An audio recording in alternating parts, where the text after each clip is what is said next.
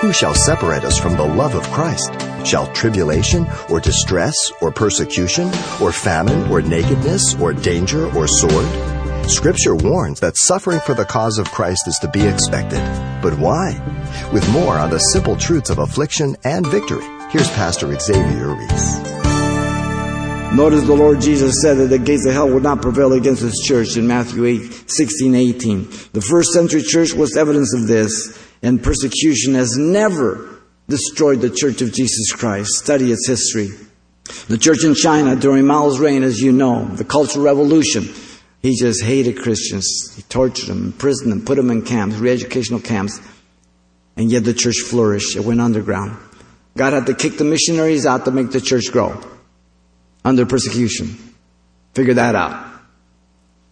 Modern day Rwanda, the Sudan, at the turn of the century, during Clinton's time of presidency, as you remember, the UN allowed Christian persecution under Islam. And they walked away from Christians as they begged for their lives, and they allowed those people to just cut them, butcher them with machetes, or to shoot them in the head with a bullet they would pick. Christian persecution. That wasn't that long ago. Nero dipped men in pitches and tar and crucified them and set them on fire. Boiled them in oil. Poured hot lead on their bellies. Burned them at the stake. They crucified men, placed them in public places to intimidate others. They put them inside animal skins, sewed them up, and then tossed them out so dogs could just mutilate them. Diocletian tried to destroy the Scriptures by public burnings of the Scriptures, but yet he is gone. The Scriptures are still here.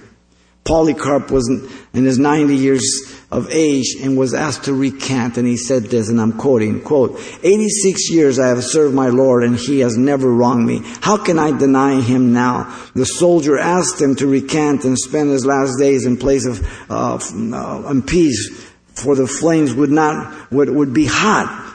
Which Polycarp responded, not merely as those you will experience. Wow. Lord, let me be like that, whatever may happen. The question is, why does God allow it? Because God is sovereign. Can the clay say to the potter, what are you doing? No. But He can do as He wills, when He wills, whenever He wills, to who He wills. And we know that as He allows it to His children, He does it out of perfect knowledge, perfect love, and for His glory, and He will be sufficient. Wow. Paul the Apostle cried out to the Lord 3 times to take this big stake and this flesh away from him. In 2 Corinthians 12:7, he says, my grace is sufficient. And so I will gladly glory, Paul says, in my weakness, that the glory of God, I may be strong. But also for our perfection, James 1:1-3, that have patience have a perfect work, the testing your faith, that it come to perfection. You've been listening to Simple Truths with Pastor Xavier Reese, a daily devotional of the enriching and precious truths found in God's Word.